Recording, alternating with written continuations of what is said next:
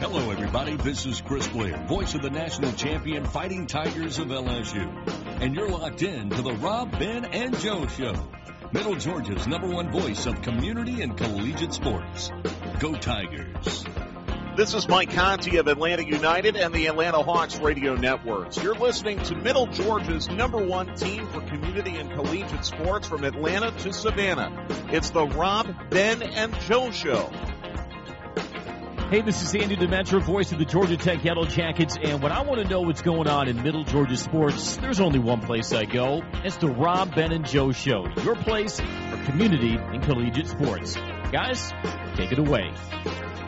And we're back on your Rob, Ben, and Joe Show podcast. Man, I'll tell you what, Rob, it's been a minute getting through the high school football season to get back here and talk about some natural sports in our natural environment. Absolutely. It has definitely been a little while, but it was a nice little break there to give us a break for our high school stuff we're putting so much into, and that was a lot of fun, and so ready to get back on the horse for the podcast each week.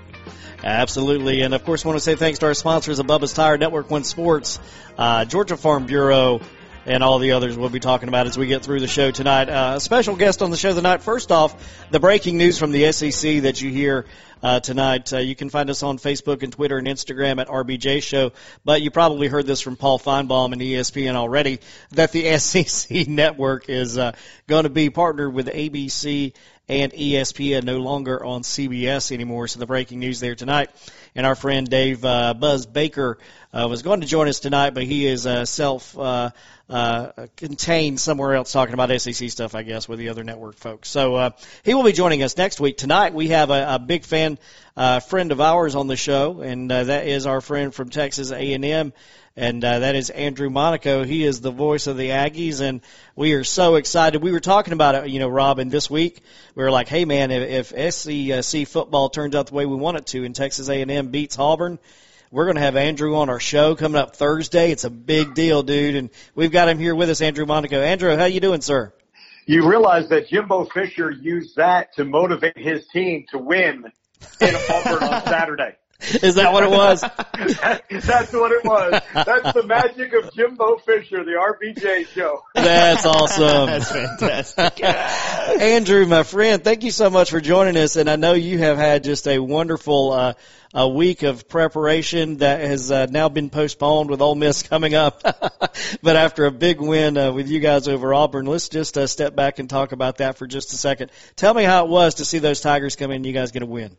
Well, I'll tell you what, you almost have to put a little history into this because Jimbo Fisher's first year, it is Auburn that scores the final 21 points 2 years ago, and the Aggies, who played about 3.5 really good quarters of football, learned that that's not enough in the SEC. And this time around, it's the Aggies who score the last 17 points in that game, and win 31-20. And the reason why I put that in context, that first-year team, when Jimbo took over, you knew that the teams before him would get out like gangbusters, and then they would limp home through November. And for that Aggie team in 2018, they come off a bye.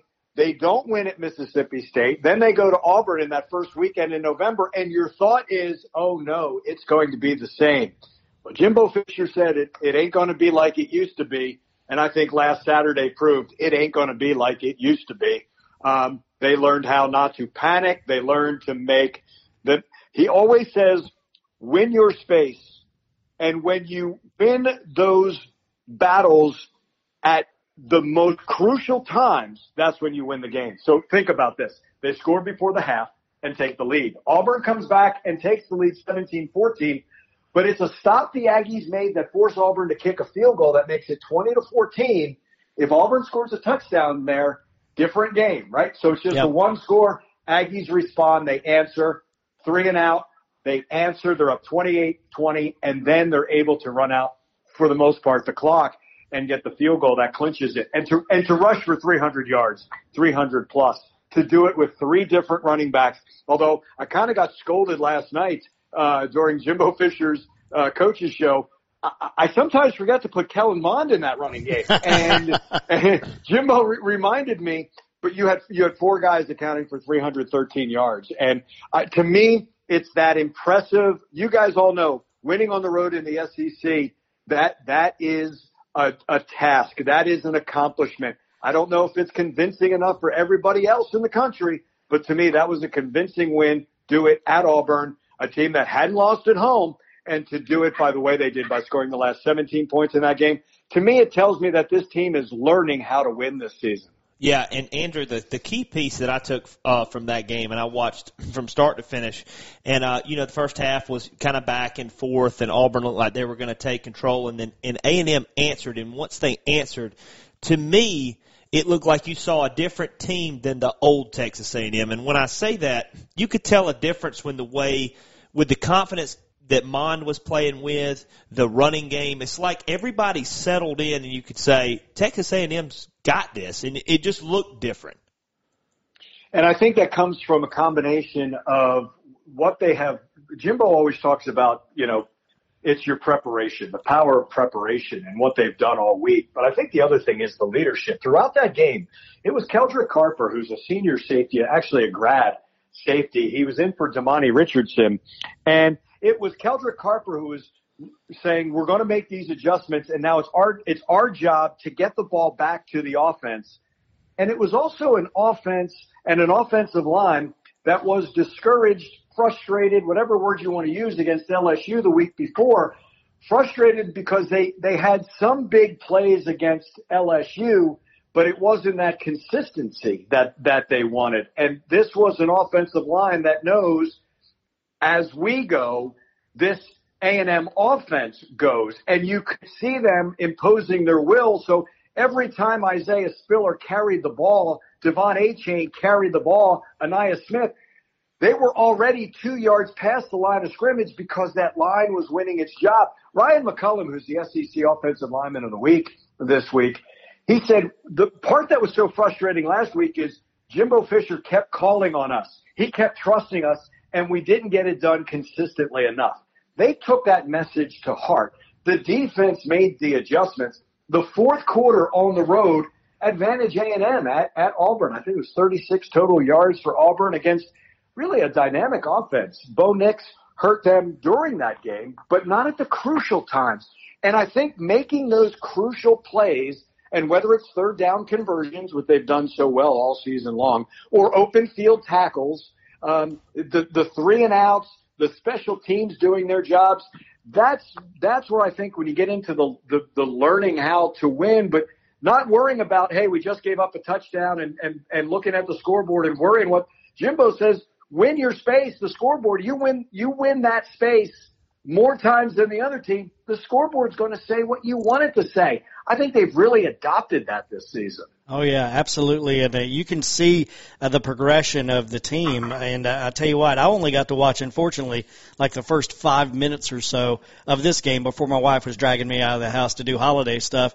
In this, you got to put on like a mask and a helmet and all that stuff to go out and do anything today with COVID. But we were out doing some holiday stuff, and I did not get to watch the game. But when I come back and saw the score, I was like, holy moly, that's exactly what I was wanting to see, and I couldn't wait to see the box score and see the storyline. So it's great progression there from the team. But let me ask you this. What are you expecting to happen now when they come back out with polling and all that kind of stuff? What do you think is going to happen with Texas A&M? I mean, they're 5. They have been since the CFP first came out, and it's really interesting because I understand the progression of the CFP and what we do. To me, it always comes out too early because that first, although this year could be different, I don't know, but that first poll is almost never the last poll. There's so much that goes on in between. Right. Well, it's interesting because Jimbo calls it clutter or garbage or poison. He always says you can only control what you can control. So what they can control is practicing during this, what turns out to be a bye week, what they call a work week, and go beat Tennessee. You can do all the ifs in the world. If they don't beat Tennessee, they don't control a darn thing. That's right. What they have. That's the only thing they can control is focus on Tennessee. All the other stuff, Jimbo was saying this, I think he was on Marty and McGee earlier this week. It's all opinion. It's the opinion. It's like a golfer. You can only post the score. And then is that going to be good enough at the end of the tournament? Can the Aggies get to 8-1? And for Jimbo Fisher and this team, that's what they understand. In a way, yes, they're 5, and do they have something to prove? I'm sure they do. It's kind of neat to be the 5th team in the country and still have a little underdog in you in that trying to get into 4. But all that other stuff is out of their hands. The only thing they can control is kick that ball off at 11 o'clock in Knoxville against Tennessee and then see if that's going to be good enough. But I don't think the message can be, it's not an all or nothing thing. I think we're going to see Texas A&M year after year now with Jimbo Fisher, the talent he has, the experience he has, the recruiting that he's done, stay in this position, stay in this conversation. That's what he's building, and I think that's what we're seeing come to fruition in this his 3rd season. Yeah, and I think you're right on the money with that. You can kind of see how it's trended toward that direction. I have been against the releasing of the CFP standings way too early. You're not playing the playoff games for multiple weeks after there's so many games left to play. You've got conference championships. So I'm on the same horse on you with that one. I still do not understand that. But I was just thinking about it. You know, you got Clemson and Notre Dame who basically have not playing their last regular season games so they can play the ACC championship. And just throwing kind of a hypothetical scenario, which obviously Texas A&M has to beat Tennessee for this to even be a conversation. But if Notre Dame falls to Clemson in the ACC championship, which I personally think is going to happen, if that happens, how do you think that the playoff committee will view a one-loss Notre Dame team that that they beat Clemson without Trevor Lawrence at home? How much does that weigh in the playoff committee's hands, do you think? This is going to be interesting because we all know that Notre Dame carries with it eyeballs, right? As a university. So that plays into it. Yep. If I'm not mistaken, though, has any team that has lost a conference championship gone into the college football playoff? Alabama. Well, they didn't lose. No. They didn't lose. They sat didn't out. go to the conference Yeah, they weren't there. They sat out. They didn't win their division. That's right. Yeah. They sat out. You're right. That's where A&M is right now, right? That's right. They're not going to. But Notre Dame, and the cachet and the name there, it might depend on how they lose to Clemson. Yes. If it's a whitewash, then that becomes, everybody talks about what's the last impression. Now, there's also conversely, do A&M fans root for Notre Dame because Clemson would then have 2 losses and they will not be in the playoff? I don't know. See, this becomes careful what you wish for, right? It is very true. But I think the one-loss Notre Dame just might carry them because they are Notre Dame for no other reason. But you're going to have Aggies saying, but we just played 9 SEC games. We're not playing an ACC schedule. We didn't have the game that's taken away from them, so to speak, is because it's COVID related, not conference saying you don't have to play. Go, collect $200 and go directly, you're going directly to your championship. This is, I don't think we're getting enough credit for the SEC playing 10 conference games in what Jimbo Fisher calls the best division in the best conference. You know what? But again, that's going to be somebody else's opinion to that. I think if Notre Dame loses a close game to Clemson, they might still stay in the top 4. And because Notre Dame's going to lose to whatever rank Clemson is, if you listen to everybody targeting who's going to be there, notice how they say Texas A&M knocked off number 6 Florida, number 6 in the CFP. But in the 3rd week of the season, A&M beat the number 4 team in the country. They didn't beat the team that was behind them in the rankings. They are now, but they beat the number 4 team in the country. I know it's a little thing, but I think it's a big thing. And actually, maybe the week before Alabama, but those 2 weeks turned the entire, not just the season around, I think it turned the narrative around under Jimbo Fisher and Texas A&M. Yeah, I couldn't agree with you more. And that's a very interesting perspective that you threw in there with Notre Dame. That is it going to come down to the eyeballs and the media part of it, to where if they lose in a close one to Clemson and with Trevor Lawrence playing, and they're like, oh well, they are actually really, really right there. I just don't know how it's going to go. Really interesting to see what will happen. And in Florida in this situation, what is Florida? What kind of chance do they have going in on the east side of the conference if they go into the SEC championship game and they knock off Alabama? How does that play into the picture? I mean, that is I guess that. Do you think they can really beat Alabama? I personally do not think they can because Alabama has looked really, really good. But crazier things have happened. It's 2020. I mean, all you need is Mac Jones to pop COVID before the SEC championship game, and then you know what I'm saying. So I think that's crazy, though. It's possible. I don't know. What happens in that scenario? Trask could get out there and have a day. You don't know. What happens? You know. What do you think, Andrew? If Florida wins, obviously they go. So what happens with Alabama? I think it's the same thing. And I expect Alabama, having watched both teams, I think Florida's really good though. But can their defense stop Alabama consistently? It has nothing to do with once or twice. Yeah, I don't think you have so. to do it consistently. The key, and I'll put it to the A&M side. The key for Texas A&M was they were able to match Florida throughout that game, and then two things happened. A&M ran the ball, and then there were fewer possessions in the game. The two long drives that they had on the ground really shortened that game, and then the turnover at the key moment. For Buddy Johnson to force that turnover and DeMarvin Leal, and then Florida never got the ball back before that field goal. I think Alabama I don't know if there's a team better that to make you pay for your mistakes. You don't throw the ball accurately enough. It's not just an interception. It's not just a pass that's broken up. It's usually a pick six. And they do it so often, you almost have to play perfect. Is Florida's defense enough to stop LSU? Florida's offense is very good. I love Kyle Pitts as a tight end. But I don't know if it's anything Alabama has not seen having to play the entire SEC West. I know it's more than just a crossover game. I get it. But Florida's going to have to be practically perfect, and I think their defense is going to have to be better than it's been before. But if they win, obviously Florida goes in. It's going to be hard, especially if it's a close game, to keep Alabama out.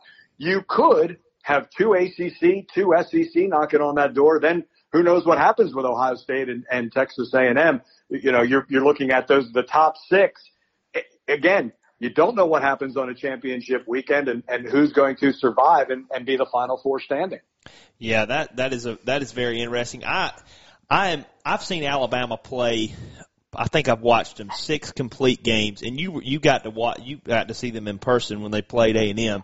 And from what I took away from Bama is what you nailed it perfectly. What a lot of people, I guess, don't really understand if they're just a general fan, but Alabama takes advantage of like every marginal situations that pretty good teams, maybe 50% of the time, a pick six, they'll get it. It's like Alabama, if there's a fumble recovery, it's returned for 6, or they score on the next play or the next 3 plays, and they're really opportune in the way they take advantage of those situations. But Florida, to me, I just don't know defensively if they can hang with Alabama's offense, because Alabama's going to be able to run up and down the field with Florida's offense without any trouble. And that's what Jimbo Fisher says about Alabama, the best offensive line in the SEC. Yes. And that's taking notes.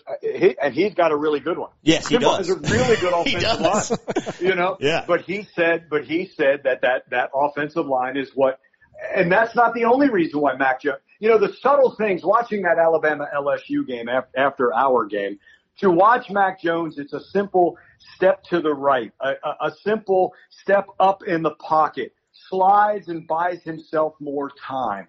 And even losing receivers, he still has very good receivers because they're all prepared to play. Yep. That offensive line, look, Jimbo Fisher said after that game, and the Aggies put up 450 yards. And the reason why I say that, total yards, Nick Saban didn't bring his ones off the field. Haynes King, the backup quarterback at A&M, went against the ones of Alabama at the end of that game. But the Aggies put up 450 total yards, right? Jimbo thought they may have left 150, 200 yards out there. And they still lost by 28. Yeah, I know. See, so Kellen makes an errant throw that's behind a receiver, Daniel Wright takes it, and it's 6. It's not an incompletion. 6. It's 6. Right. Those types of things. You miss a field goal, Mac Jones, deep, very next possession. The points off turnovers, what do they call them? The knots, the non-offensive touchdowns. You don't kick to anybody at Alabama, right? You don't dare kick on the special teams because they can hurt you. They make you be flawless in all 3 phases. It's actually something special to watch. And I don't think it's any mistake that Jimbo was an assistant of Nick Saban, although he's out of his shadow, that's the same thing that Jimbo Fisher is building here at Texas A&M. You can bring in all these 5 stars and you can bring in these great players. They will take the field when they are ready. Jimbo will never allow them to take the field when they aren't ready, when they could possibly not just hurt the team, but hurt themselves. They've got to prove it on that practice field to earn the snaps on Saturday. Nick Saban does that better than anyone. If there's a freshman playing for Alabama, you know he's special. But how many times have we seen guys, okay, he's a junior or a senior, they stay because they know they're going to be prepared and they can play for Alabama. They earn that trust. That's what's happening here. You see those kind of similarities. But there's still that gap right now that A&M is trying. And Florida has to understand that, again, you don't play like you have to be perfect. Florida just has to do what they can do. Good running game, terrific receivers, dynamic offense. That defense is going to have to make sure that they don't give up those big plays because Alabama can just kill you with those. Yeah, and Andrew, you really magnified something that exemplifies really, really good coaching. Nick Saban is the best in the country of what you just said. Putting players where they need to be at the right time. The obvious one that comes to mind, putting in Tua Tagovailoa when he knew Hurts was struggling in the championship game. He pops him in there, and then bam, he end up throws the game-winning touchdown as the clock expires, basically, on a long play. It's decisions like that Jimbo has made when he was at Florida State, because I got to watch it being a Tech guy when he was at FSU. We saw him several times in the ACC championship.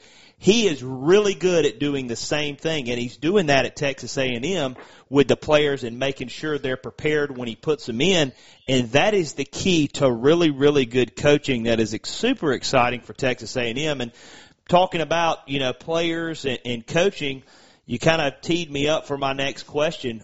Signing day is right around the corner in the next week and a half for early signing day, and how about next Wednesday in the middle of you never have signing day on a game week, but that's what COVID has done this year, right? I know, that's what I'm saying. Like, everybody this time, you're in that lull of like, who's going to which bowls, and then you're like, oh, we signed some 4-stars, but like now we're in a game week and we're like, hey, we got to sign some kids. So how is Texas A&M looking? How did they do in this super, super weird recruiting environment coming up for early signing day? What I find interesting being around Jimbo Fisher and learning from him, and he says your players are the ones who recruit the other players, and that's what's happening here. You have guys who want to be here at Texas A&M, and then they call it the gig 'em gang, right? So You have guys who are here, and they're saying, hey, my former teammate, you want to be a part of this, or someone in their district, or someone even in their state, you want to be a part of this. And when, as you know, a coach can say all they want. And once that player comes on campus and asks the players, hey, what's coach really like? What's practice really like? What's all this really like? The players recruit the other players. That's what Jimbo has going on here. He's got that excitement. Not just that. I was really thrilled about to see what was going to happen with no spring, but what would fall camp be like. And the competitiveness of these young guys. They want to play. They want to earn that time, and you've seen it in a Jalen Jones as a cornerback, and you've seen it from. It's not always on the offensive end. We've seen it from a lot of times on the back end as an Antonio Johnson, who's a safety, and it doesn't have to be just the freshman, but his classes.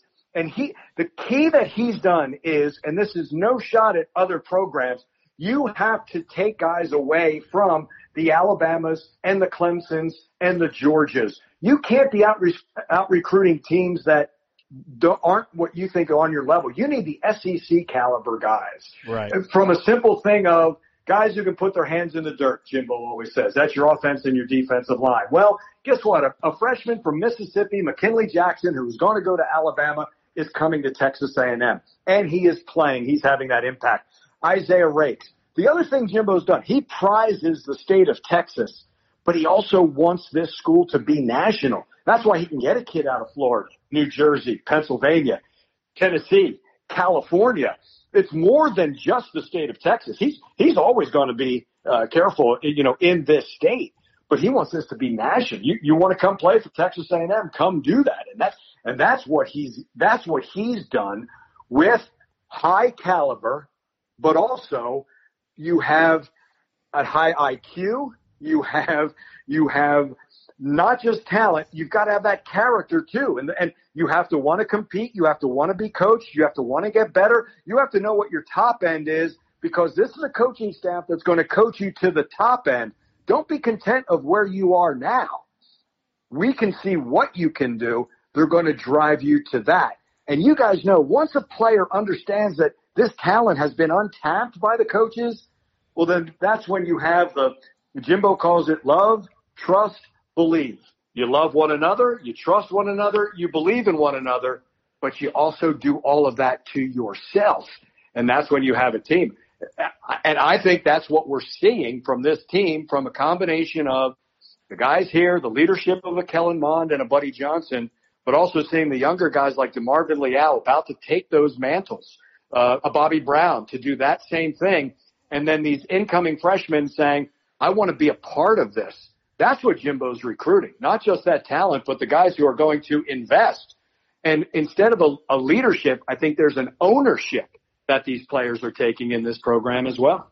And I think that's the biggest thing that these coaches keep when they say about talking about a team's culture. It's not about like turning it on like, hey, we've got a cool environment. This is look at what we do. Look at how we dress. The culture he's talking about is what you just said. It's about having the players buy in and care as much as the coaches do, and it's a trickle down effect to where the players end up recruiting and not the coaches. And so it's because once you get there, a player, I played at college. Joe was fortunate enough to play at college. Once you get on campus, the only time you're with your coaches are at practice or in the meeting room. You are with the players the 90% of the other time. So if the players are the guys recruiting, that is what the biggest part and key success factor is into landing 4 stars and landing 5 stars. Not only getting them there, but keeping them there. People say all the time, well, how's Nick Saban got 2, 3 deep 5 stars on the chart? It's because they have bought in to the program and they care for each other, and Jimbo's doing the same thing at Texas A&M by getting guys to buy in and not hope for the guy in front of him to get hurt. No, play with that guy and get better, and let's try and get some more guys to come and have success with us. That's the biggest key. Right. When you see the joy at the South Carolina game of the starters rooting for the backups who are getting the time and the carries and the throws and all of that, when you see the genuine joy in that, and then turn it around in Auburn and see those same players on the sidelines with the joy for those starters, when you see that joy, you know you have something special. I have seen teams, pros and college, talk culture. Your point, you have to live the culture. And you're right, it's the players that do it. And you don't want to do it for 1 year and flame out. Nope. So think about this. Nick Saban at Alabama, right? All of the history and tradition, but he has his own culture. There's history and tradition at Texas A&M. But Jimbo's been the only one who's won a national championship here. Yep. Mm-hmm. And he's bringing a culture, not Jimbo's culture, not Florida State, what we did there. Nope. It's still Texas A&M because he's embraced it, but there's the culture here. Now, in fairness, he's also embraced R.C. Slocum, Jackie Sherrill. Mm-hmm. He's done that.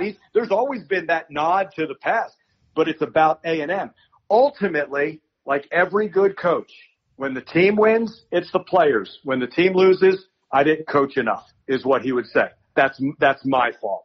But to your point, players define the culture. You can either say it, you can live it. The great programs live the cultures. Mm-hmm. That's right. Well, I'll tell you what, you guys have definitely turned the page there at Texas A&M, or maybe we should say just added more print to the page. Maybe we should say it that way. But how are you guys doing on the injury front right now? Andrew, let me ask you that. Is everybody healthy and well going into the final game or two of the season? If there has been a kind of a bright light through all these weeks that they've missed because of COVID and contact tracing, right, more than COVID, to tell you the truth. Yeah, there is health, because you guys know once you get, and I don't care if you're playing an all SEC or not all SEC schedule, once you get to the end of November, everybody's got bumps and bruises. I think having the time off really allows Isaiah Spiller to get healthy, Jared Hocker, their right guard, to be healthy.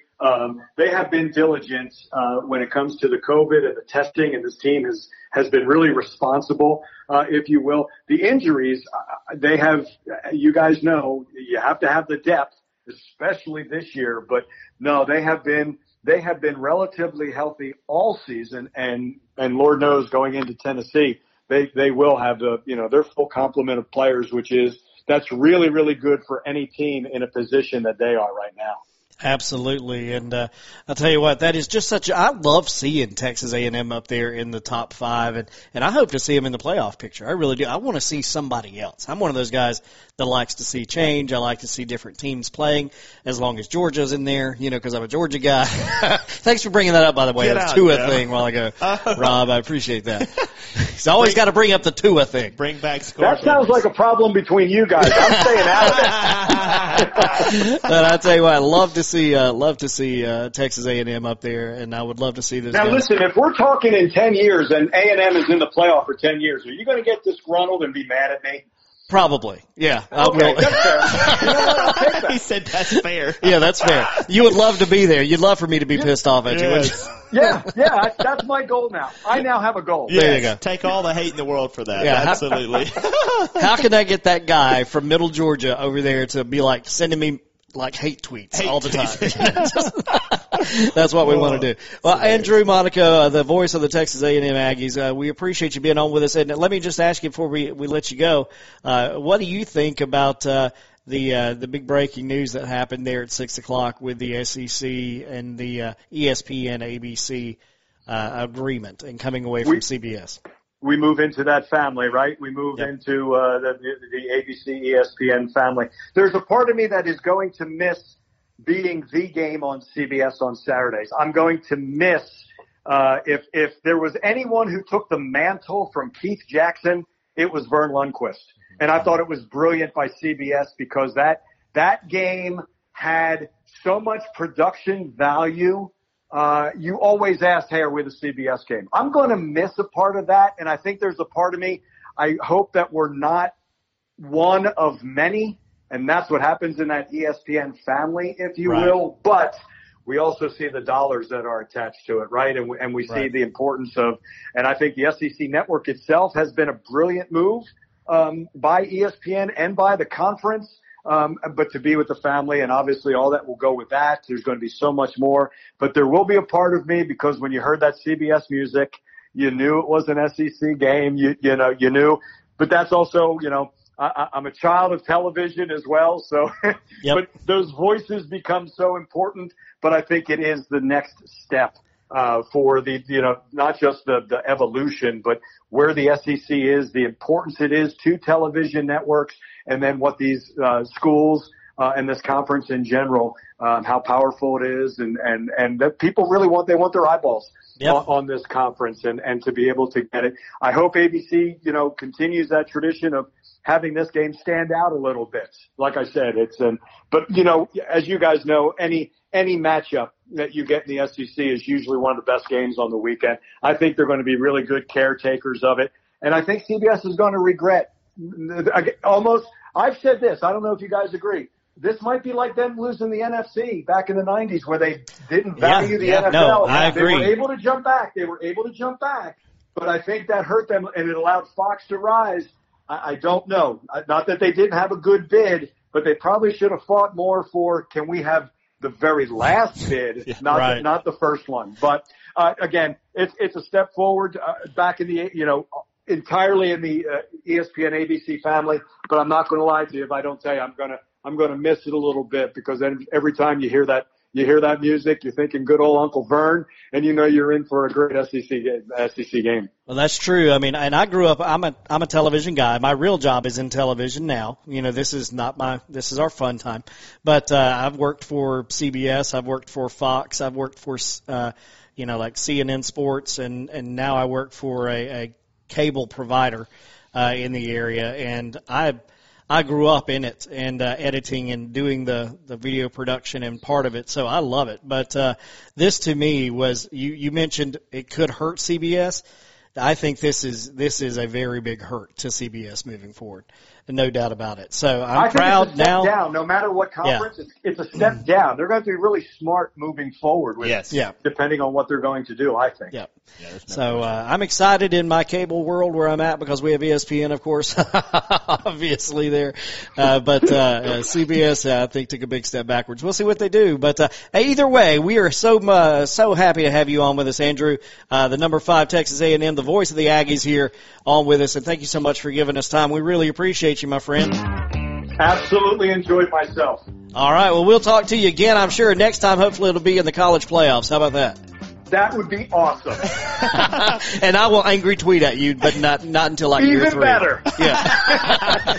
Have a good one, Andrew. Andrew Monaco. Thank you.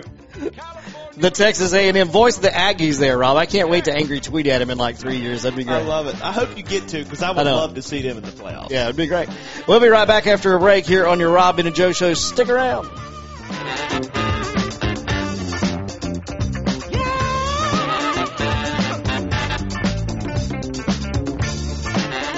This is Danny Reed, the radio voice of the Georgia Southern Eagles on the Georgia Southern Sports Network. And you're listening to the top source for local sports, from Middle Georgia to the Coastal Empire, the Rob, Ben, and Joe Show.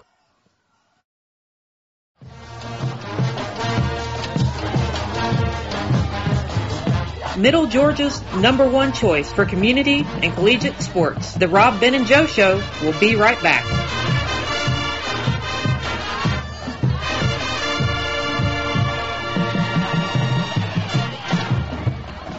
You're listening to the Rob, Ben, and Joe Show. Middle Georgia's #1 choice for community and collegiate sports. The Rob, Ben, and Joe Show will be right back. Eyeballs Marketing and Signs. That's Eyeballs with a Z. IBALZ is all about everything you need for printing services, marketing services, apparel services, signage, banners, wraps for your vehicles, design services, or a whole lot more. Whatever you need in your business to get your message out there, you can count on Eyeballs. IBALZ.com. Eyeballs Marketing and Sign in Warner Robins. Cody EMC has been providing their members in Baldwin, Bibb, Bleckley, Dodge, Florence, Twiggs, and Wilkinson counties with reliable electric services for 81 years. We pride ourselves on serving the needs and wants of our community each and every day. Because after all, these are our communities, friends and families. That's 3445 US 80, Dudley, Georgia. Well, you're not just a customer, you're a part of the family. Coney EMC, lighting 7 counties one light at a time.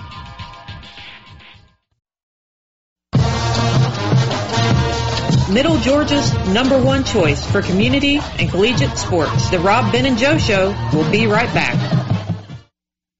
Hi, I'm Jeff Cannon, President of Citizens Bank of Lawrence County. When we began looking for a location for our second Dublin banking office, the historic Henry Building looked like the perfect spot, because Dublin and Lawrence County is our focus, and making banking easier and more convenient for our customers is our goal.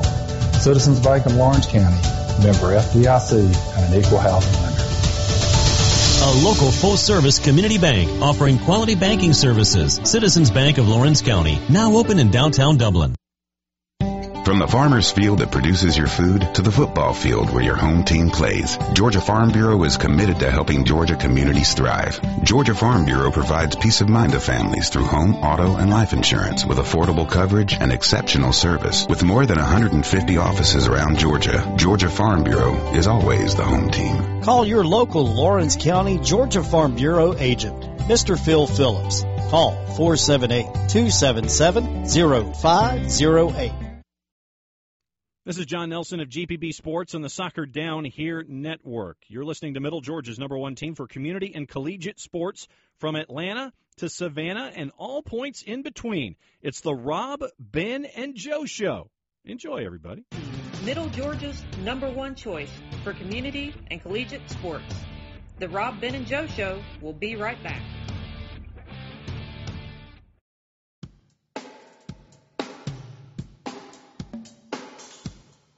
All right, back here on your Rob, Ben, and Joe Show, hanging out and having a great time there with Andrew Monaco. What a great time it was to talk to him tonight, Rob. Always fun. His perspective's so good. He's got such a great attitude, and he encompasses and tells you a lot about how things have changed internally at Texas A&M and how everything's changing there and Jimbo's changing. And what we talked about with him about the Nick Saban comparisons to Jimbo. Yeah. And I think the biggest thing is it's all about player-led stuff, these coaches. And it's the same thing that I've been able to see at Georgia Tech with Jeff Collins is he's trying to get the same buy-in from players because Saban figured it out before everybody else did in the mid-2000s when he got to Alabama. The way you're going to build these things for longevity and keep these guys in the stable where your twos are as good as your ones, your players have to buy in and believe in what you're doing, and it's got to be a good product. And when you get that buy-in and they see the results, then the players start recruiting them, and then it's all she wrote on that. The horse is riding down the track. Well, you make a good point there, and you think about what Texas A&M is doing especially, and, they've had Mond. Let's talk about him for just a second there. They've had Mond at quarterback. It seems like forever. Yes. I mean, it seems like he's just been there. Ever since Manziel, Mond's been there. Yeah. And as weird as that is, I can't name anybody else for Texas A&M that's been on the field for them the entire time. No, not a one. He is the staple guy that you've seen for the last basically 4 years. Like I was saying, since Manziel left. Yeah. But I mean, Mond's done good. He's been inconsistent at times, but if he plays like he did against Auburn, they're very difficult to beat. But the key with Texas A&M is they've got to be able to run the ball. If they can run the ball, Mond has good games. If they struggle running the ball, Mond struggles. Like his stats against LSU where he was like 10 for 35 or something, and it's because LSU, they got really, really dominated up front in that game. They were able to pull it out, but their running game was very weak, and that hurt Mond. So, and it's like he said with Jimbo in his interview. Mond's stats, he rushed for 60 yards this past weekend. He threw for like 190-something and 2 touchdowns. He only had 5 incompletions. Played a great game because he got involved in the run game. If he's not involved in the run game because they're not being able to run the ball, makes his style of play a lot different. Yeah, it certainly does. Certainly does. And, we could talk about Mond and we could talk about other players that have been around. But one player that we want to talk about specifically that has been in the news a lot here lately is Sarah Fuller. And that is a big deal for people that watch college football or people that have little girls or just athletes in general because she became the first female to play for Vanderbilt. And she played a couple of weeks ago now for Vanderbilt in a game. And all she did was kick off in the second half for Vandy because they didn't have an opportunity to get in and score to let her on the field in that regard. But she got on the field. And that's the first time that you've had a female player play in a Power 5 football game, the third female to play in a football game in history. So that's a big deal. Yeah, it is. Yeah. And it's kind of one of those things, like when you see it, you're like, what did I just read? Yeah, it was kind of weird to see, but it was good to see at the same time. It's real, kudos to her for having the guts to go out there and even try that. Because, football is an extremely intimidating game for people that especially have not been around it for a long time, or if you're new to it, especially if you're a female. It doesn't get much more masculine and contact-related and aggressive than football. I mean, outside of lacrosse and rugby, I don't know that there's any more aggressive sports out there. And she's a soccer player. I mean, she's the goalie for Vanderbilt University.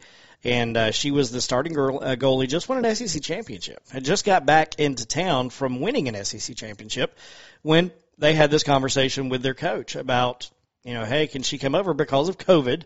They did not have a kicker on their roster, did Vanderbilt. So they had Sarah saying, hey, come on over and kick a football. And she did, and she did really well. And now she's on the team, and she was supposed to have been kicking for Vanderbilt against Georgia this past weekend, but again, that game was postponed due to the COVID. Yeah. So we could have seen her this past weekend in Athens, and that would have been awesome. I think it's really neat, and I question Vanderbilt's athletes also at the same time that they didn't have another player. Yeah, another kicker. I mean, Joe, you know as well as I do, everybody that you play with in college played 2 or 3 different positions in high school. Like, right. Was there really not one guy that was healthy that kicked? But that shows something for her to be able to come out there and haven't done it, and she's better than anybody else they had on the roster. And that was what was kind of funny about it, because they were like, because of COVID and people not being on campus, they couldn't really put out an all call and have players just people come in, and so they had Sarah, and she was like, yeah, I'll do this. I can get it done. Yeah. And that's what she did. So I was, kudos to her for getting it done. So I was saying, it takes a lot out of a female to go out there and attempt to go around that type of sport with that contact and everything. Yeah. It's definitely hats off to her. But I tell you the thing that was disappointing to me, and I don't want to spend a lot of time on this, but it is frustrating to me, so I want to talk about it. With her, there were social media people out there, commenting on all the things that you would imagine you don't want to hear commented on with a female on a football field. And, everything from, ooh, I can't wait to tackle her, or something like that, down to things that were much worse than that. So, as great of a moment as it was to see that, I watched very intently as to what happened after she kicked the ball. Yep. And you knew. I mean, it's really sad though, because people are able to hide behind their phones and they can throw stones at anybody at any point in time, whether it be a political figure or sports figure. It don't matter who you are. I mean, these people are like sitting in the shadows, and it's like they see this and then they know as soon as it happens, you're about to see so much absurdity thrown that her way and everything else. And these people are just bullies. They and social media gives them that opportunity to do that. And it was sickening. I saw some of the stuff. Right. It was like, knock her out, go take her out. Look, what makes her any different? Just listen to me for a second. Yeah. Okay, she's a female, but you're sitting there, go break her leg, go knock her out. What makes her any different than the freshman kicker that rolls out there to $165? You can get on there and you're going to say the same thing about him? Hey, go break his leg or break his neck. What makes him any different than her? Right. I mean, the thing is these people are ridiculous. She knows what she signed up for to get into a football game. And for them to get on there and throw comments that they have, they're just bullies. They're just looking for someone to throw punches at. And quite frankly, to me, Joe, they're envious of her having the guts. That's right. And the drive to go out there and actually try that. That's really what it is, because they want to make her look less brave or less significant than it is. And that's really what those people are after. And they're just looking for a punching bag. That's all it is. It just absolutely one of those things that I just, as much as I was excited, and I stayed in front of the television, got my son because he plays soccer. He's not a football guy, but he is a goalie on a soccer team, and got him in there. It's like, hey, watch this, man. This is history that you're going to watch right here. Yeah, it's a big deal. Yeah, it's a big deal. And, we were sitting there watching it, and so proud. I was proud. I don't have any girls. I have 2 little boys, but my brother has 2 little girls. Yeah. And, they like going out and throwing the ball around and doing everything else. So it was a big moment to watch that. But I watched intently as to what happened after she kicked the ball, like I said a second ago, to see what was going to happen on the field. And then I wanted to see what happened. I immediately was posting the video of her kicking on social media, Twitter. And, again, you can follow us at RBJShow on Instagram and Twitter, and at RBJ Podcast on Facebook. But I wanted to share that story. And then I got to thinking about what else would happen. And sure enough, there came all of the pitiful things that you see about social media. Oh yeah, and you knew it was coming. Yeah. I mean, it's anything like that. And it's like I said, they just want to take away from the significance of something that big of a deal. You're making history. She's made a big a big statement, broke a barrier for something like that, to where if somebody if they want to kick or play, if they're good enough, why can't they play? That's right. I mean, if they are. I mean, it is what it is. That's right. So with just a few minutes ago, you got Tech playing tonight. Isn't that right, Rob? Tech? We got Tech playing Pittsburgh tonight. It's live right now, and Tech is Tech is extremely depleted. And when I say extremely depleted, they're playing all freshmen except for, I think, one defensive tackle is a senior. Wow. Because of COVID, other injury related, they've had 4 or 5 guys opt out, which is obviously, Joe, if you've been paying anything, a really popular thing to do right now with COVID. People have been just opting out opting since out. week one, you know. They feel a little mentally weak, and they're like, I'm just opting out. Yeah. And I don't understand the opt-out because everybody gets a bogey year. Everybody could come back. That's right. Mean, the way the thing is written, like, you know, you could come back. You could still play. So Tech's been extremely depleted. Pittsburgh, I don't know. They've had some COVID issues, too, because this game was postponed from a couple weeks ago. That's right. It's playing on a Thursday night. You can't even watch it if you're around here. If you don't have, I guess it's on Charter, or if you got to be in Atlanta. It's on a Fox Sports South Regional. Yeah, network. so I don't know how you can see it, but it's on that for our listeners is because this game was unscheduled. Well, they'll just have to listen to Andy Demetra. That's right. And that's what I'm going to do. That's what I did a few weeks ago. When these games that are being rescheduled, the reason why they're not on TV or you may not can get them is because they were not scheduled right on the network. A year ago, on the network. That's the problem. On the network that they are probably airing on at this point, which is it's third tier or second tier network. That's where it's going. And that's just the way it is. Yep. So before we get out of here, we've got a couple of really good shows lined up for the next couple of weeks here. You can see we've got Dave Baker of the SEC Network. Dave Buzz Baker. You probably know him if you watch a lot of SEC basketball, but he is also really tied to the University of Kentucky football, and we'll talk about everything that's going on with SEC football with Kentucky, and, of course, the West Lawrence connection there to Kentucky with Derek Jackson. Saw Derek this week, too. He was in town. Come by the store. Yep. Well, he will be. He is a good-looking football good-looking player. guy. Let me tell you, Kentucky's weight program, he looked good in high school. Coach McClain then did a great job, but you can tell his further development at Kentucky, he's doing a great job. And then we'll have from Baton Rouge, ESPN 104.5 FM, the host of After Further Review, Matt Moscano, will be on with us coming up as well. And Matt is a ton of fun. If you don't know Matt from ESPN Radio and Baton Rouge, he follows the Saints closely.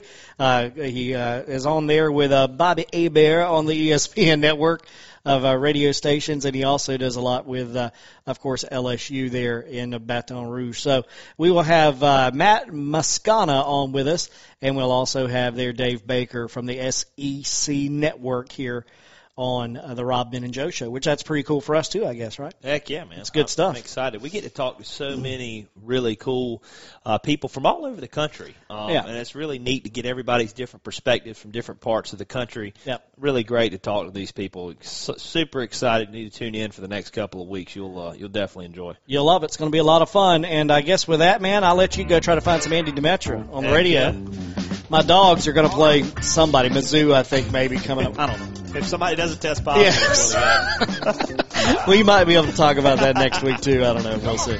But either way, for Rob East over there, Joe Powers here, and we certainly do appreciate you being on.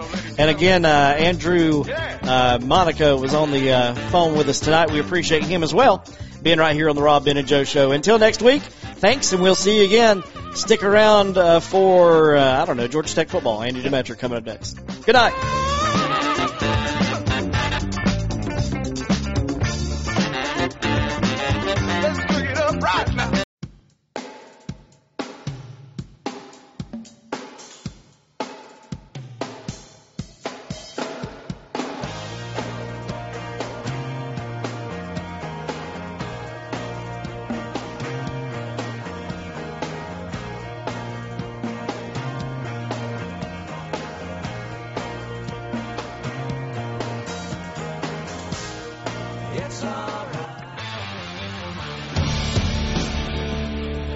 You're listening to the Rob, Ben, and Joe Show.